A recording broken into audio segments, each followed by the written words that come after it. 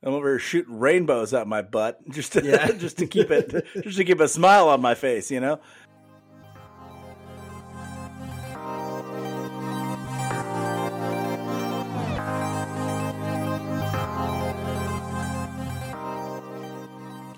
Welcome back to Royals Weekly. I am your host, Marcus Mead, and joining me as always, a man who graduated top of his class from Bishop Sycamore High School, my brother Mike. And it only took me 6 years. So at Bishop Sycamore, that's kind of the normal track.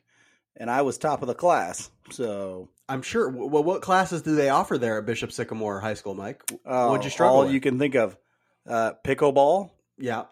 They offer, mathematics for the 12-fingered, Luddite. All the classics. All the classics. Of course, advanced pickleball. How to play. How to play advanced pickleball? You got to have that. How to play a game of football deep into your 30s against high schoolers, obviously. So yeah, and let's not forget woodshop class. That's right. And so, best 6 years of my life. Best 6 years of your life. I think it's like roughly the 1 year anniversary of that whole debacle. That's what was on my mind, and it came up to me and bring it up. So, yes, you proud graduate, you're a proud Sycamore. I don't know what their mascot is. Did they even have one? I don't even know. But you're a proud Sycamore. No clue. On this week's episode, we'll discuss another inconsistently average week from the Royals, reflect on a little bit of a 2022 season, sort of start our reflection as we move into the offseason here before too long, and preview this week's games. But first, a reminder to subscribe, rate, and review us. We love the reviews. We love reading them. We just don't get enough of them. Go out there and write some reviews on Apple Podcasts. Leave us comments on YouTube. Do whatever you got to do to let us hear from you, because we want to read your words on the air. We want to put you out there to all of our listeners, to all the Weekly Weirdos. We want to start this community by having you interact with each other. And so go ahead and write us a review, subscribe, like our stuff. It helps us out a ton. We really appreciate it. Also, we want to get to a question that we forgot last week. Last week, you might remember we did a listener mailbag. The Weekly Weirdos took over and ran the show for a week, which is always a dangerous proposition with the group that follows Just us. Some phenomenal questions. Questions Great that questions. really fit into our window there. What I kind of love is that we've cultivated a fan base that is just as on the edge as us, just as deranged as we are, and I like that. And so we had a great a great group of questions. But I actually forgot a question I was really excited to answer. It was somebody responded real early in the week to the mailbag call, and I accidentally left their question out. So I want to get to his. This is a follower called Michael on Twitter. Welcome, Michael. Thank you for the question.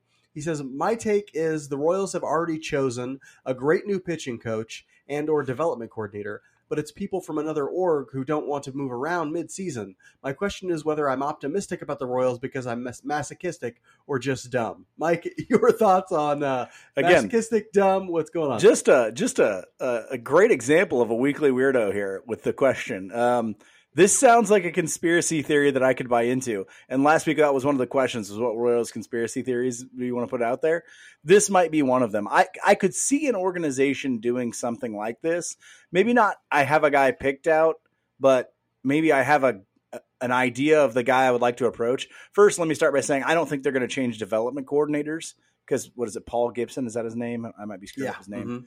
Mm-hmm. It's Paul Gibson. He's only been doing that exact position anyway for a year. And so I don't think they're going to get rid of him. I could see them getting rid of Eldred. Thank you. Cal Eldred. And in that case, I could see an idea where they have kind of an idea of one or two guys that they would like to approach for that. I just don't know that they're the kind of organization that's going to go approach them mid-season. I don't know that they would, if they're in the employ of other clubs.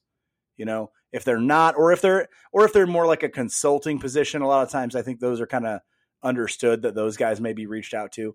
But I don't think the Royals are the kind of organization that are going to really go poach somebody who has a job already and say, hey, wink, wink, at the end of the year, this guy's gone. You want to come in? I don't think that's going to happen. It would be great if they did. It would be great if they went out and said, wink, wink, you want to take over for him right now. That's what they should be doing. So when you say they're not the kind of organization that'll do this type of thing, what you're essentially saying is they're not the type of organization that wants to win. Right? And so that's what drives me nuts about it. But I think they want to win. I just think that they have no real understanding of how to do it today. They think the way you did it 20 years Um, ago is going to work the same way. It just won't. It won't. And so I doubt that they have a person chosen, like a single person that they want to go offer the job to. But if they're smart, I think they have a list of people. They have like a list of targets already. If they're smart, they would do that and they would get out really, really early on this pitching coach. But if they were smart, they would have done it, last offseason when it was very clear that Cal Eldred wasn't the man for the job. And so or at the very least, you fire him mid-year so that it's known there's an opening here. You could have fired him, gave someone the job as an interim job, and then it's known that there's an opening. Or you could have fired him and started going out trying to hire the third or fourth guy in the chain of pitching development for the best pitching organizations in the baseball. You could have done that. I know it's unorthodox, and I know people are like, "Oh, we got to wait till the offseason." You don't have to wait till the offseason. There's no rule that says that you must. And so why are you doing it? Like, if you do it midseason, you're competing against no one. And so why not do that? This offseason, they're going to be competing against 5, 6, 7 other teams that are probably looking for pitching coaches. And so, it is what it is, I guess. I would have gone out and been more aggressive about it. I think the fact that their lack of aggressiveness when it comes to turnover for coaching and all that sort of thing is a big flaw in their organization. But, I hope that they have, at least at the bare minimum, I hope they have a list of targets of people they want to go get. I hope it's not like, this is, Creaky Arm McGee. He's been in the game for 150 years. He was a minor league pitcher and a major league pitcher. Very impressive. No, thank you. I'll take somebody who actually knows what they're doing and has a proven track record of success. Or we could get like Cal Eldred 2.0. This guy was a color commentator for college baseball. Nothing says qualified to be a pitching coach. But he is a hell of a duck hunter. Have you ever hunted quail with him? That's what's most important. Anyway, we digress. We're going to move on. Thank you so much, Michael, for that excellent question. Sorry we didn't get to it last week at the mailbag, but hopefully it provides some insight into our mindset. And now you get to be the only guy that had a question this week. So yeah, that's pretty impressive, right? We'll jump into last week's baseball at this point. We always start with roster news, and so we'll give you what little roster news there was. There are two bits of good news, I would say, like a couple cool rehab assignments. Vinny Pasquantino, he's out on a rehab assignment, I think starting today or yesterday. And then Edward Olivares, a few days ago, was sent out on a rehab assignment as well. So Royals could get two hitters back who really have done a great job hitting this year when they're healthy. Vinny Pasquantino was driving the bus for the offense before he got hurt. Edward Olivares has done nothing but hit while he's played this year, just been pretty injury prone. So hopefully those guys can get back and maybe get a couple weeks of the season in before they have to shut it down again and go off and maybe play winter ball for Olivares. I doubt Pasquantino would, but we'll see, moving forward. Nate Eaton was also brought back up and had his first 4-hit game once the rosters expanded to 28. He was one of the 2 people brought up. Mas Castillo was also brought up today as the Royals are trying to fill holes in their rotation that are due to pitcher injuries and things like that. So he was brought up and made a start today, his second start, I think, with the Royals. Pitched pretty well, 4 2/3 innings, gave up 2 runs. Looked like he was pulled pretty quick, mostly because of pitch count issues as they sort of try and build him up to starter level pitching in terms of pitch count. And so, yeah, he looked pretty good today. I was very excited about his start. There were some other pitching related transactions, but they were all sort of nothing major, bullpen guys, Wyatt Mills coming up and down, Snyder came back up, Megden came up to make a spot start and then went back down. It was no big deal when it came to like a lot of the pitchers getting rotated in and out at this point. As I said in the opening, it was an inconsistent week, but all that inconsistency once again added up to 500. They were 3-3 again this week. That brings their overall record to 55-80. They couldn't hang with the White Sox early in the week. They lost 2 of 3 to them, but then they went ahead and took 2 of 3 from a terrible Detroit team. Mike, how bad is that Detroit team? The Detroit team is so bad, they're about to give up on the Torkelson kid, and they're giving away their best pitchers, and they're doing just stupid stuff. So they're in a bad way. The kid out in center who looks like a good player hasn't really lived up to what they had hoped he could be yet. What's the brightest spot on that Detroit team right now? That is a toughie. That is a hard one to answer. I think the brightest spot is probably that their farm system still has talent in it. They didn't just because they graduated Torkelson and Green and stuff like that. They haven't emptied their farm system or anything like that. They just had a lot of guys not pan out the way that they hoped. So Akil Baddoo has been terrible all year, and they thought he would be much better offensively. Miguel Cabrera and their fealty to him has just been really misplaced and misguided. Torkelson didn't take off. Javi Baez was just, that contract looks like a nightmare right now. And so, yeah, it's just been a lot of stuff. And then, of course, Mize got hurt.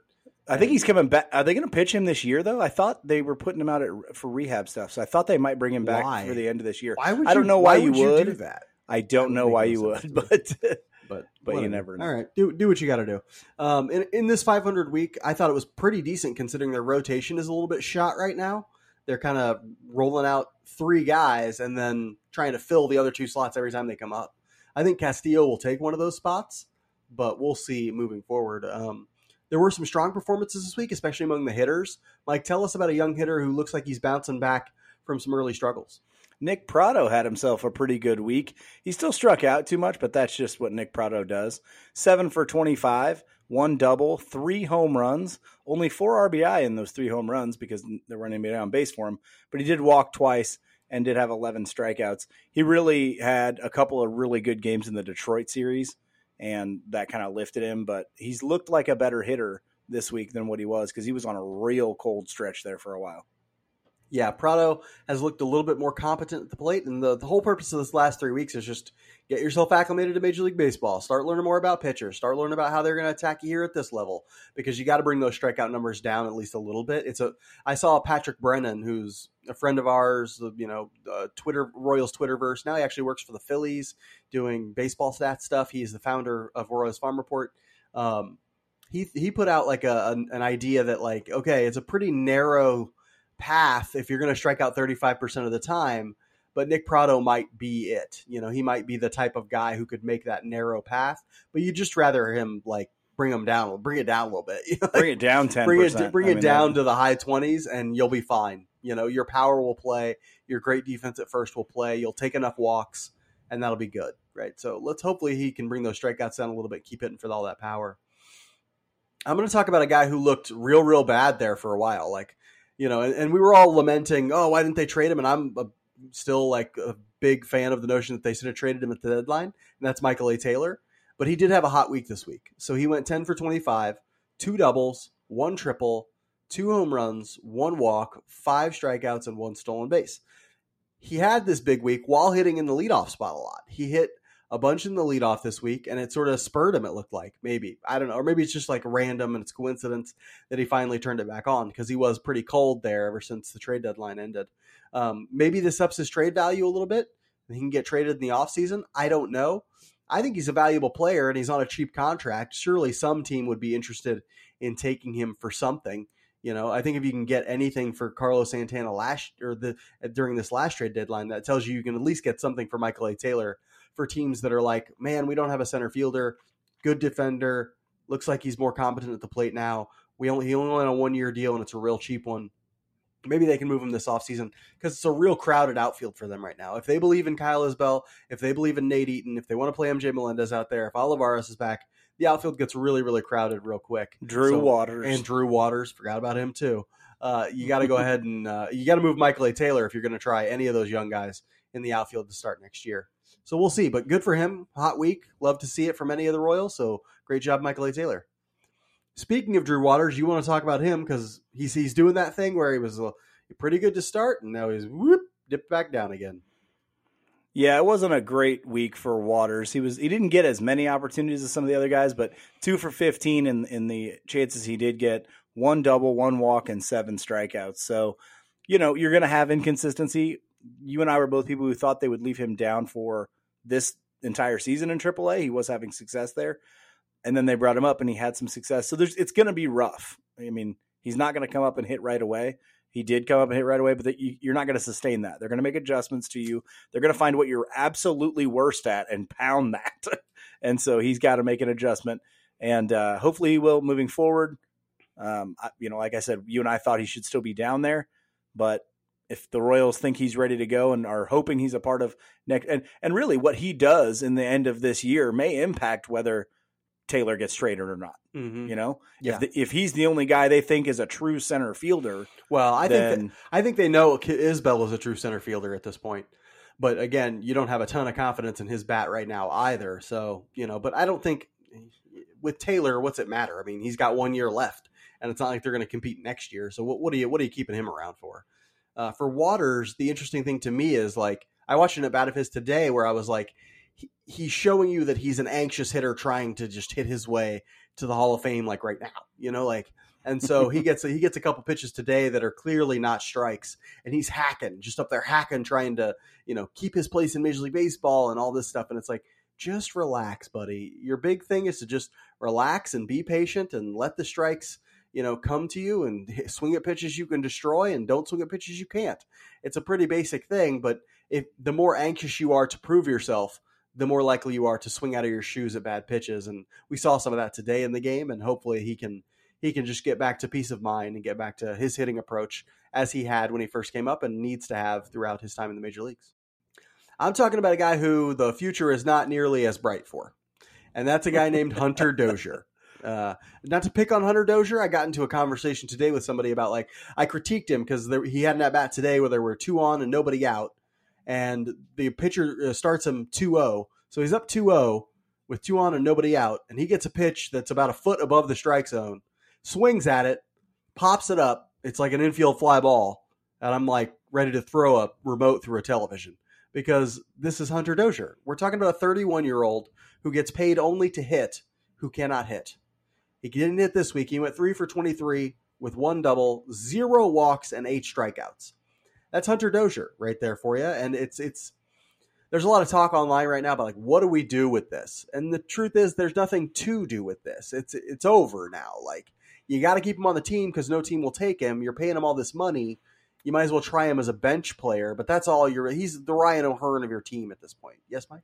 Then that's what I think is his thing now. Like, move O'Hearn off the roster and put Hunter Dozier in that O'Hearn spot, in that O'Hearn role, because O'Hearn's like, he's the left-handed bat. We don't need any left-hand bats now. We've got all the left-handed bats we're going to need for a long time. We will need a right-handed bat at some point. So put Dozier in that spot, see O'Hearn, and at least he doesn't provide any real defensive value, but he does provide position versatility. So it's like, okay, we want a right-handed bat. We want to get a guy in there and get a guy a day of rest. We can then use his position versatility, though bad at defense, to do that. He has more value than a Ryan O'Hearn. So if you are putting him in that Ryan O'Hearn role, you're getting a better player. I mean, he's not a good player, but he's a better player than what you have. Right. And honestly, he's a better hitter than Ryan O'Hearn. And so, even though he's struggling right now, a better career track record hitting, I think, than Ryan O'Hearn.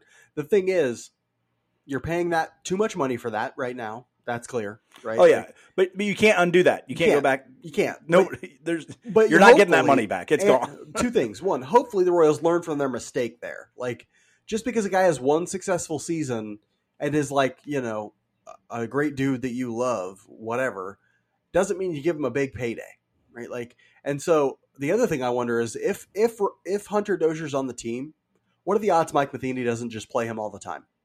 Mike Matheny loves this guy. Like, they are in love, those two.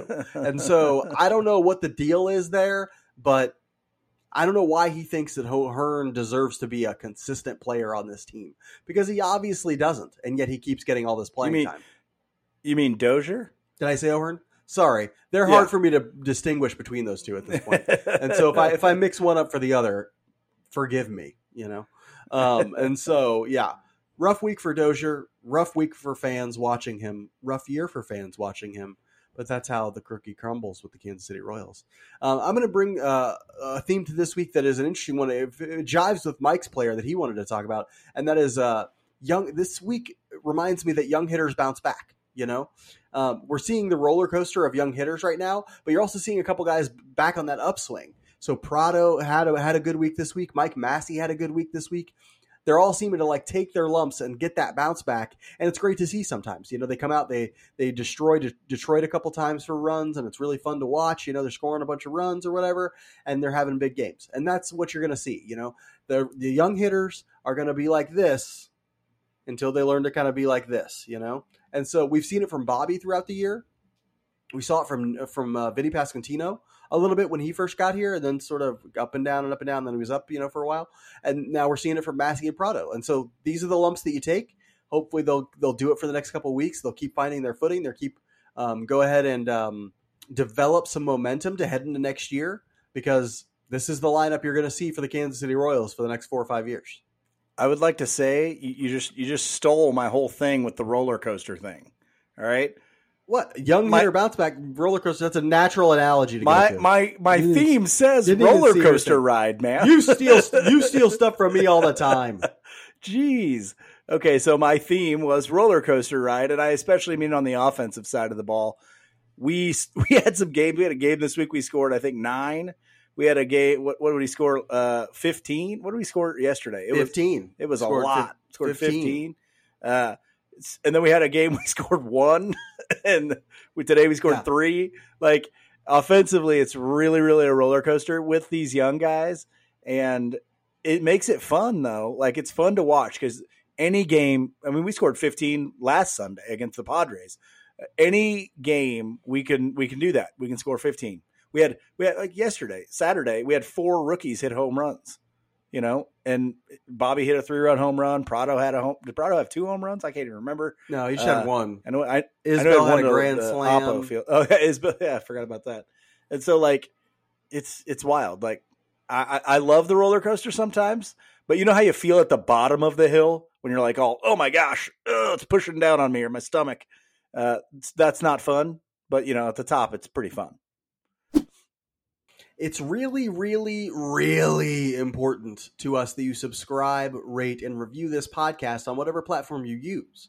Subscribing, rating, and reviewing helps people find the show, and it lets us know that we're doing something right and you want us to produce more content. Plus, Mike gets all of his self-esteem from our subscriber numbers, so help him feel better about himself and smash that subscribe button. Go write a review. He loves to read them. He reads them to himself at night. It's like his words of affirmation that people love him. And so it's free. It's free to review. It's free to subscribe. It takes like half a second, but it does us a world of good. So please do that right now. Just pause it and go subscribe and write us a review. Make sure to follow us on Facebook, Twitter, and Instagram too. We post a ton of additional analysis. I was sick this last week, so I didn't get a ton of Twitter analysis in, but I'm getting back to it this week. We also like to interact with all of our followers, like we did with Michael at the beginning of the show today. So yeah, please interact with us, follow us on the socials, subscribe, rate, and review. The 2022 season is nearly over. The Royals have 27 games left, and those 27 games will serve as a seasoning for the young players to get them ready for 2023. So I'd like to start reflecting a little on 2022 right now. Try to understand what we can take away from it and use it to better understand the team moving forward. Mike, I want you to name one thing you think the Royals can build on from 2022. Brady Singer is the one thing I think that they can build on. I think they have to make decisions this offseason based on the idea that Brady Singer is your anchor in the rotation and that you need to be building some other pieces around him. Daniel Lynch still has potential, a lot of it. I think John Heasley's a guy that you can also use for the long term. But after that, they're not nearly as advanced as where Singer is right now. I think Singer has certainly shown himself. Even his last start, which wasn't great, he did enough to keep you in a game. He actually looked great all the way till the very last inning that he was in there and kind of had a little bit of a not a meltdown necessarily like he used to have. Those were really bad. But he, kind of gave up a few there. I think he gave up a 3-run home run or something with 2 outs, if I'm remembering right. But, yeah, I think Brady Singer is the guy that you can really build from here in 2022. The sad thing is, and I know that the lineup has been inconsistent a little bit with these young guys, which it should be, but you're hoping that a lot of those guys take a step forward next year. There's not as much to hope on in the rotation. I really think Singer's about the only one. And so that is what you have to tie yourself to. Brady Singer, building on that in the rotation, I think is going to be the most important thing. You see, we say there's not much to build on the rotation, but we actually don't know because the pitching development and the pitching coaching on this team is so bad. We really don't know what.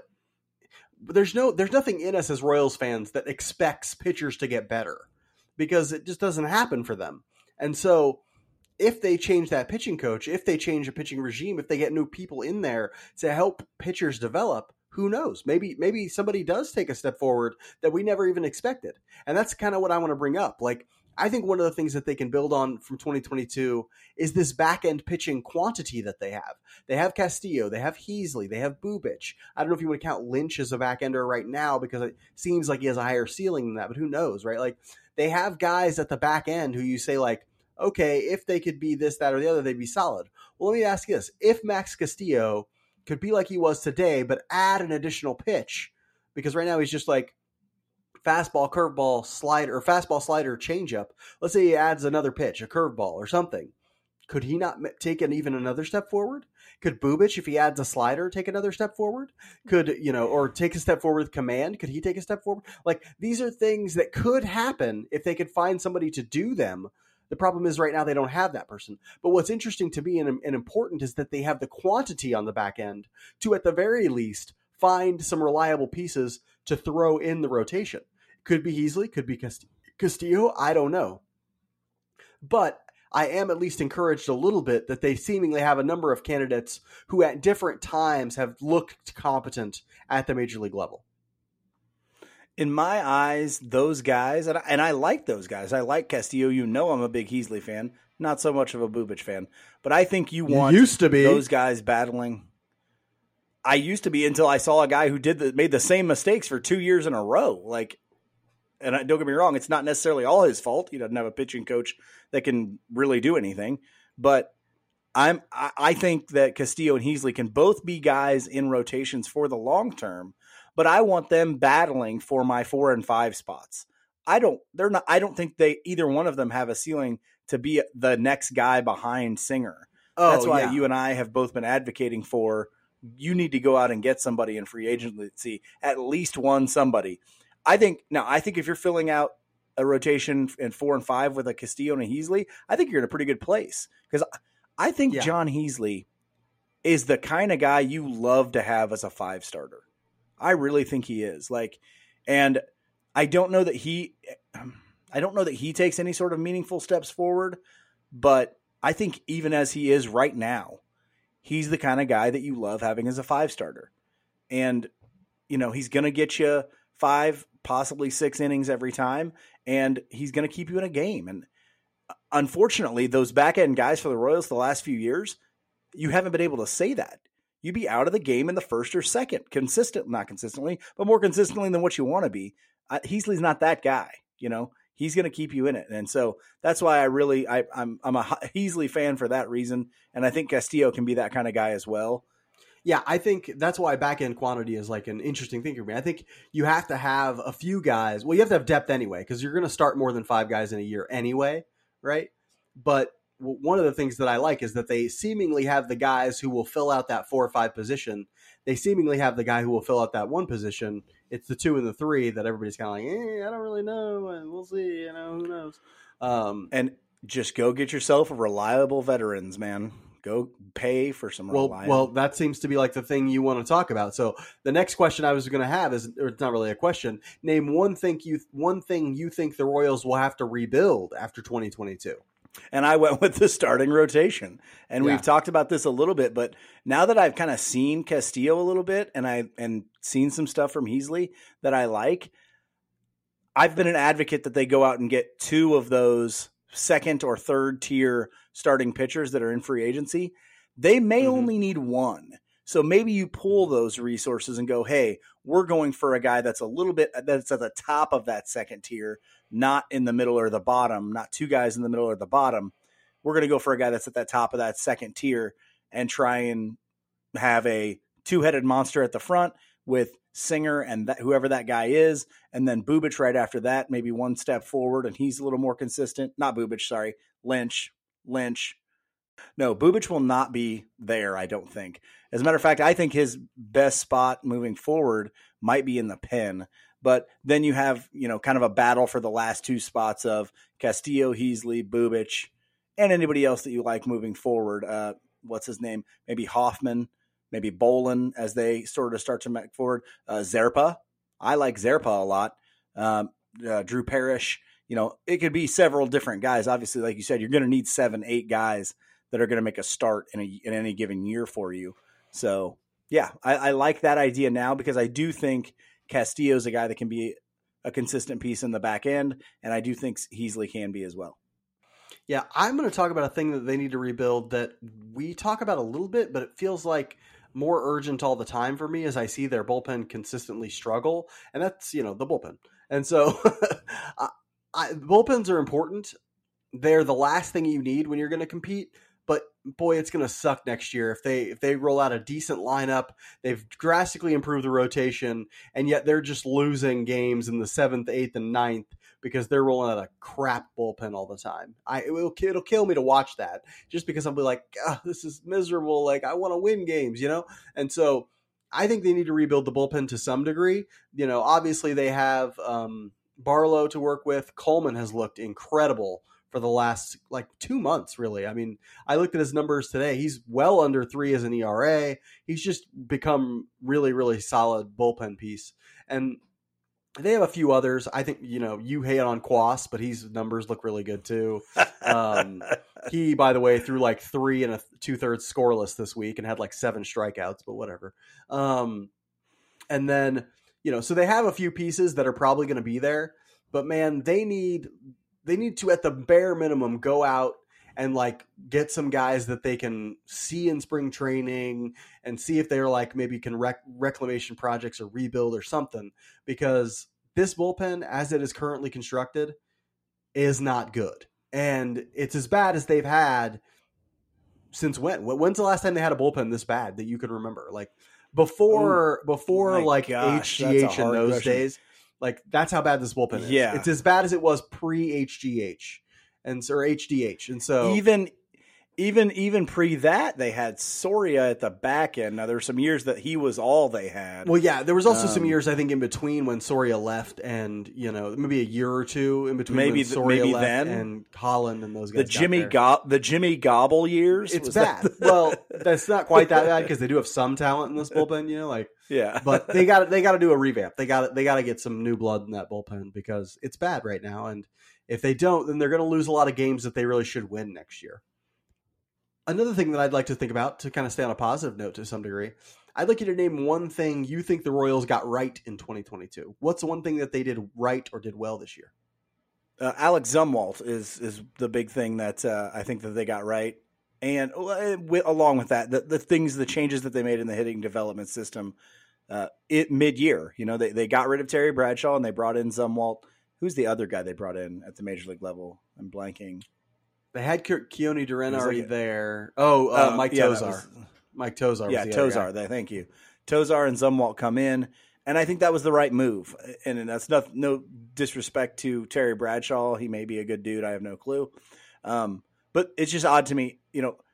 They're willing to make that move. Obviously, the Cal Eldred move they are not willing to make in the middle of the year. A lot of people speculate because they had Tozar, they had Zumwalt that they could move right in. They don't think they have that for Eldred, whatever. But that was a great move, and we've seen dividends from that. I mean, even Rex Hudler, ladies and gentlemen, has begun to notice that the Royals take walks now and that they have good approaches at the plate, and that and this is a lot of credit to Drew Saylor and what he does in the minors as well. As those guys started getting up here, we started taking walks. We started having good plate appearances. We started hitting balls hard.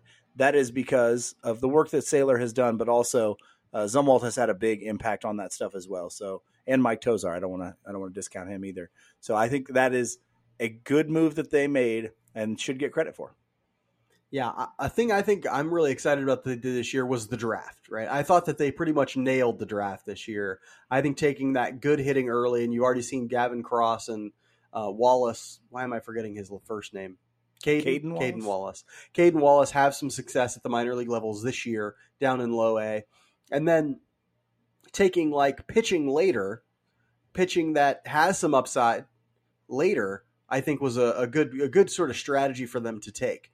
I think that they really did a successful thing. I think, and so with the draft, they're maybe sort of setting the template for how they're going to approach the draft moving forward, which is like spend your most important draft capital on hitters, get pitchers later because they're much more variable. They have much more variance to them, and you're more likely to find that talent later in the draft than you are to draft a guy number 1 overall or in the first round and develop him. The odds of a hitter in the first round making it and in a 10th round hitter making it are way different. The odds of a first round pitcher and a 10th round pitcher making it are a lot closer, if that makes sense, because the odds of a first round pitcher making it aren't that good either. Right. And so like if it's not good for odds for any pitcher to make it, you might as well take them later. Right. Because, you're not talking about a whole bunch of difference in arm talent. And so, yeah, I thought they got to get some guys who have arm talent, some guys who have the potential to be developed. The question is now, will their system develop them? But they can't really handle that on the drafting, scouting and drafting end. That's on the player development end. So hopefully they find a way to start developing some pitching. But I do really think they had a successful draft this year. Now we have to get a little more negative because sometimes we're not sunshine pumpers here at Royals Weekly. In case you didn't know, Mike, I want you to name one misstep you think the Royals took in 2022. I'm over here shooting rainbows at my butt just to keep a smile on my face. Not gonna do it. Just one misstep. Just one misstep. Okay. We got to limit it to one. Okay, we don't have all day. Here. Okay, so my misstep is going to be hanging on too long to Whit Merrifield, Carlos Santana, Michael A. Taylor, Barlow, Stalmont, some of these pieces that it has become quite apparent cost the Royals value. And on top of that, with the draft thing, I was going to mention, like, they traded that 35th pick and got Drew Waters and Hoffman and that other dude, Alexander. And I think that should go into the draft as well. Like, that was a great job. That was a great job. On the reverse of that, the opposite of that is waiting until now to trade Whit Merrifield and Carlos Santana and not trading Michael A. Taylor, Scott Barlow, or Stalmont. Like, you lost a lot of value there, guys. And you can say whatever you want to say about it. Oh, we thought we were going to compete. We thought these guys could help us. It is quite apparent once those young guys came in to replace them, those young guys were the way to go at the beginning of the year. And you cannot tell me any different. And so, yeah, that is for me, probably the biggest misstep that they made here. Well, that and not forcing Singer to throw that change up earlier. But you can only choose one. You can't choose one. Sounds like you're trying to backdoor choose 6 or 7. I don't like it. Speaking of not forcing Singer to throw the changeup, I'm going to go with keeping Cal Eldred as pitching coach as the biggest misstep of 2022 because he's a guy who couldn't force Singer to throw the changeup, and so that's not a good sign. And I'd say probably keeping Mike Matheny as manager is a bad misstep too. I think we'll see if they're both. I think they're both going to be employed by the Royals in 2023. I have no hope that I have some hope, but it's always good to bet on the status quo with the Royals because they're a status quo team. Yeah, they are not transactional, and that includes with their coaching staff. You will become a very rich person just continually betting on the status quo with the Royals. But keeping Cal Eldred, that's a very obvious one. And when I say that, I mean keeping him last year, at the end of last year. He should have been gone to start 2022. And the fact that he wasn't tanked this whole season, like you saw no progress from Singer, Lynch, Bubic, Kowar, Keller, all for the first half of the season. Hernandez, you saw no progress from any of these guys to start the year, and as a result, they got 20 games under 500 after May, and so the season's over at that point. Why if somebody asked me, hey, why were the Royals? What cost them the season this year? Cal Eldred, like that's my answer, and so. The fact that their pitchers just continually don't take step forward, that's on him. That's his job, And so that's, to me, their biggest misstep in 2022. They waited yet another year, and it's another lost year of Brady Singer's service time, of Daniel Lynch's service time, of Chris Bubic's service time, out the window, just waiting on Cal Eldred to become a better pitching coach. And I think it's something that bears repeating, and I know we've mentioned it on the podcast several times, but another thing you have to think about with Eldred is, their big focus was throwing strikes, and they're still one of the worst teams in baseball at throwing strikes. Okay. Yes. Like that was the big thing, guys. We've got to throw more strikes. We've got to do this.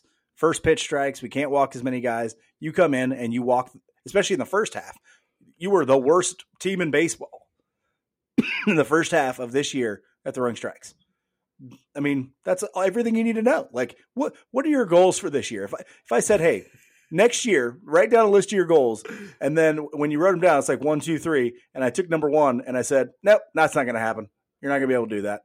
All right, that doesn't work. Okay, it doesn't work outside of apparently Major League Pitching Royals organization is the only one where you can definitively set goals. Not accomplish those goals in any way. In fact, accomplish the exact opposite of those goals, and yet you get to keep your job. Like, what business does that? Hey, I went through KFC and my goal was to get a bucket of chicken, and they handed me a bucket of shit instead. I guess give them all the money. Let's keep up the good work. Let's call Bon Appetit magazine and get them KFC some notice. You know, like we're going to make the Colonel a general after that one. Yeah. Ooh, yeah, yeah. Give that guy a promotion. The Royals are back home for 6 games this week against the best and worst of the AL Central. They'll start with 3 games against the division-leading Cleveland Guardians before an off day, and then a 3-gamer against Detroit again. Mike, tell us about a surprisingly good Guardians team that I don't think a ton of people were picking to win this division, who are currently winning this division. Well, I think if you asked us at the beginning of the year, what would they have to do to compete for the division, you would say, well, Jose Ramirez has to be fantastic, and he needs to carry that offense. And he has. And so that's like, well, he has, and they've gotten some young contributors. They've gotten some guys who've come up and contributed, and their pitching has bounced back in a big way. Yeah, they get stuff from Ahmad Rosario, Quan, who else? That's all I'm really thinking of at this point. You pretty much named it. Yeah, that's it. Pretty much. That's the guys. And who would have thought their offense would be that good, and they would have booted Franmil Reyes at this point? Like, their offense is going to be good, and not because of Franmil Reyes in any possible way. Like, he's gone. Wild. But no, they're 68-63. They're first in the AL Central right now. It looks like on Monday it'll be Chris Bubich, though there isn't a definitive yet on that, against Tristan McKenzie. McKenzie has been listed as the starter for the Guardians. 25-year-old right-handed string bean, real skinny dude, skinny tall guy, 3.18 ERA. He has an under 1 whip, though. He's having a phenomenal year for them. He doesn't throw super, super hard, 92 average for his fastball, but his fastball has a whole lot of vertical movement, and that makes it very successful. So he does throw it quite a bit, and he does have a really good curveball slider combination to go along with it. So that'll be a tough matchup there for sure. And then we don't know who's going to be the Royals pitcher for that next game against Shane Bieber. We've seen a lot of Bieber. Man, he's only 27. Yeah, I know. It seems like he's been around longer, right? Wow. Yeah, it does. University of California, Santa Barbara. Back to his old ways, 3.06 ERA, but he's doing it in a different way, 1.08 whip. Not throwing nearly as hard as he did when he was a Cy Young candidate. Did he win the Cy Young? I think he won it. Did he win it? Okay. I think it was that shortened season, the 2020 season. Was it? I could be wrong. Could have been last year. I don't even know. Yeah. He's not striking out near as many guys, but the thing that's really keeping him into it, he's gone to the guy I'm kind of comparing him to is the dude that's been around forever for the Cardinals. Blanking on his name. Wainwright, yeah, because Wainwright has that big, good curveball, and Bieber's got some really good breaking stuff as well. So he's leaning more heavy on the breaking stuff since his fastball doesn't go quite as hard. No probables for the third game yet. Might be Daniel Lynch for us. We're not really sure. But, the Royals are going to continue to play, guess who on the starting pitching for a little while. So, yeah, if everything stays on track, I think it'll be 5th day for Lynch, but we'll see. Who knows at this point? Maybe it's another Megden start. You never know. Did he have to get? I thought he got DFA'd and had to clear waivers, which he did. Oh, okay. Isn't that what happened after that last start? I'm pretty sure he did. And maybe he can't come back up. There's so many different option rules at this point. He may not be able to come back up at that point. And so that's right. I did forget he got sent back down. So he probably can't come back. But after that 3-game set with Cleveland, they'll get a day off, and then Detroit. You can go out and see any of these games. They're all at the K this week. And so Detroit is 51-53. They're last in the AL Central, just behind the 51 and what did I say? 51 and 83. What did I say? No, 51 and 53. No. They wish they were 51. They wish they were 51 and 53. They wish it was 3 months ago, and they could be that. No, they're 51 and 83, right behind the fighting Kansas City Royals. Go Royals! 4th place, baby. That's right. I don't have anything written on the rundown about the Detroit Tigers because we literally just played them, and so you know all about them. They're a really bad lineup with some young hitters that should be pretty good, like Spencer Torkelson, but they're not really. Riley Green's pretty promising outfielder for them, athletic guy, shown some promise with the bat. Their pitching has been hurt, or their best pitchers are hurt right now. They're just limping their way toward the end of the year. They're not trying to compete anymore. They're just trying to get through the rest of this season. So that's a big endorsement to go out to the K. Go out there and watch a team like that play. We got a shot to win them, though. That's good, right? We'll end this week's episode like we end every episode with our Just A Bit Outside segment, where we talk about something that's interesting to us outside the world of baseball. Why? I don't know. Does anybody care about this segment? I think there's something cool in it this week, at least. Mike, tell us something that's interesting to you outside the world of baseball. I knew you were going to talk about this, and it's awesome, and you should talk about it. You and I spoke with a good friend of mine on Friday, and I wanted to bring up something that he is doing because it's very exciting, and it is Royals tangent-y, it's tangential to the Royals. So he noticed, his name's Jason Rogers, by the way. He's a guy that coached with me at Lee Summit North High School, but he noticed for his daughter that there was no softball specific training in the area of Blue Springs. And so he decided to start doing it. He's been in athletic training for a long part of his life. It's not his main job. His main job is social work. He works with children. But he decided to start doing this, and it started growing and growing and growing. And this past week, they announced that his performance gym, Destin Performance in Blue Springs, was going to start partnering with the Urban Youth Academy.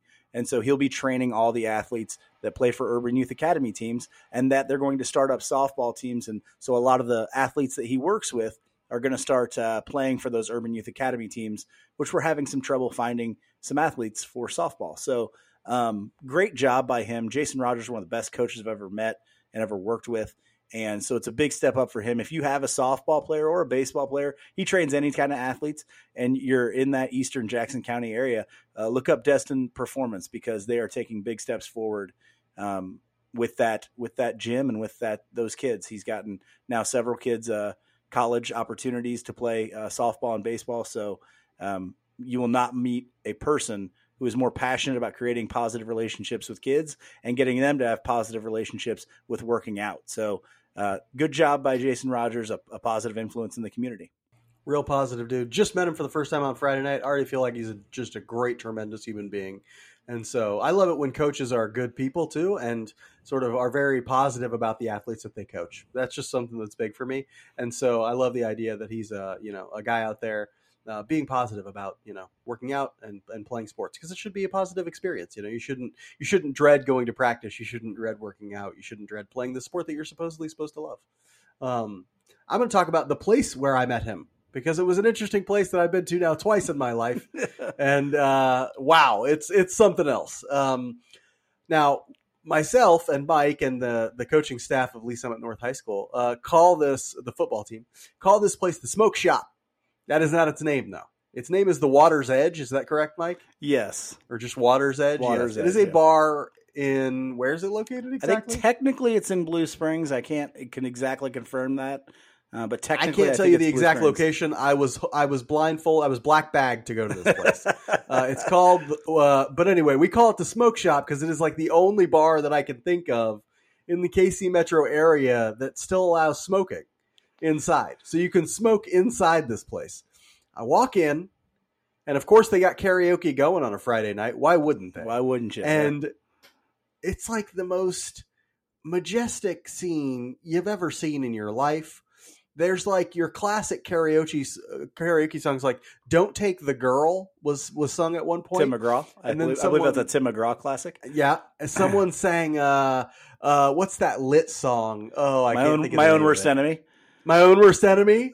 And then, it was just a lot of it was a real smorgasbord of, there was some girl country up there being sang. There was Jeremy from Pearl Jam. It was just you never knew what was coming up next from this karaoke thing. The people there were like, They like a good time. We'll just put it that way. The people there was a dude there who was so smashed, I was pretty sure he was either going to get punched out of the bar or, I don't know, named president and king of the bar. I don't know exactly. He was wasted. But the staff there is extremely friendly and nice. They have good food. I actually really liked the burger I got there that night. Let me explain why we go there first. So high school football coaches, you don't get an opportunity to eat dinner. So like you eat at 3:00 and then you're doing all this stuff for the game. And then the game gets over at 9:30, 10 o'clock and you want to eat. And so like, there's no place that keeps that keeps their kitchen open that late. And so we found this place as a place that we could eat after games when we win, go eat, be together, hang out as a coaching staff. And they keep their grill open till like midnight or 1 a.m. So 1 a.m. I asked to stay them till 1. Their wings are fantastic. Their tater tots are really good. And so we just decided this is the great spot. Fries too. And I liked the burger. If you're into like a bar room burger, this place has the bar. It's like it is perfectly a bar room burger, and so I liked it a lot. But yeah, just if you give it a chance, the Water's Edge is what it's called. I'm sure it's an experience other nights of the week. Give it a shot. Lots of fun if you're into some pretty genuine family fun. Also, if you're into genuine family fun, keep listening to Royals Weekly. We're all about family fun. That's right. We're related. That's family. Right? We are literally a family. We're a pretty, touched family, but that's okay. Keep listening. Keep subscribing, rating, reviewing, especially that reviewing. I love hearing from you. Keep doing that. Keep watching the Royals. Come back and listen to us next week. And until then, be good to each other. And go Royals.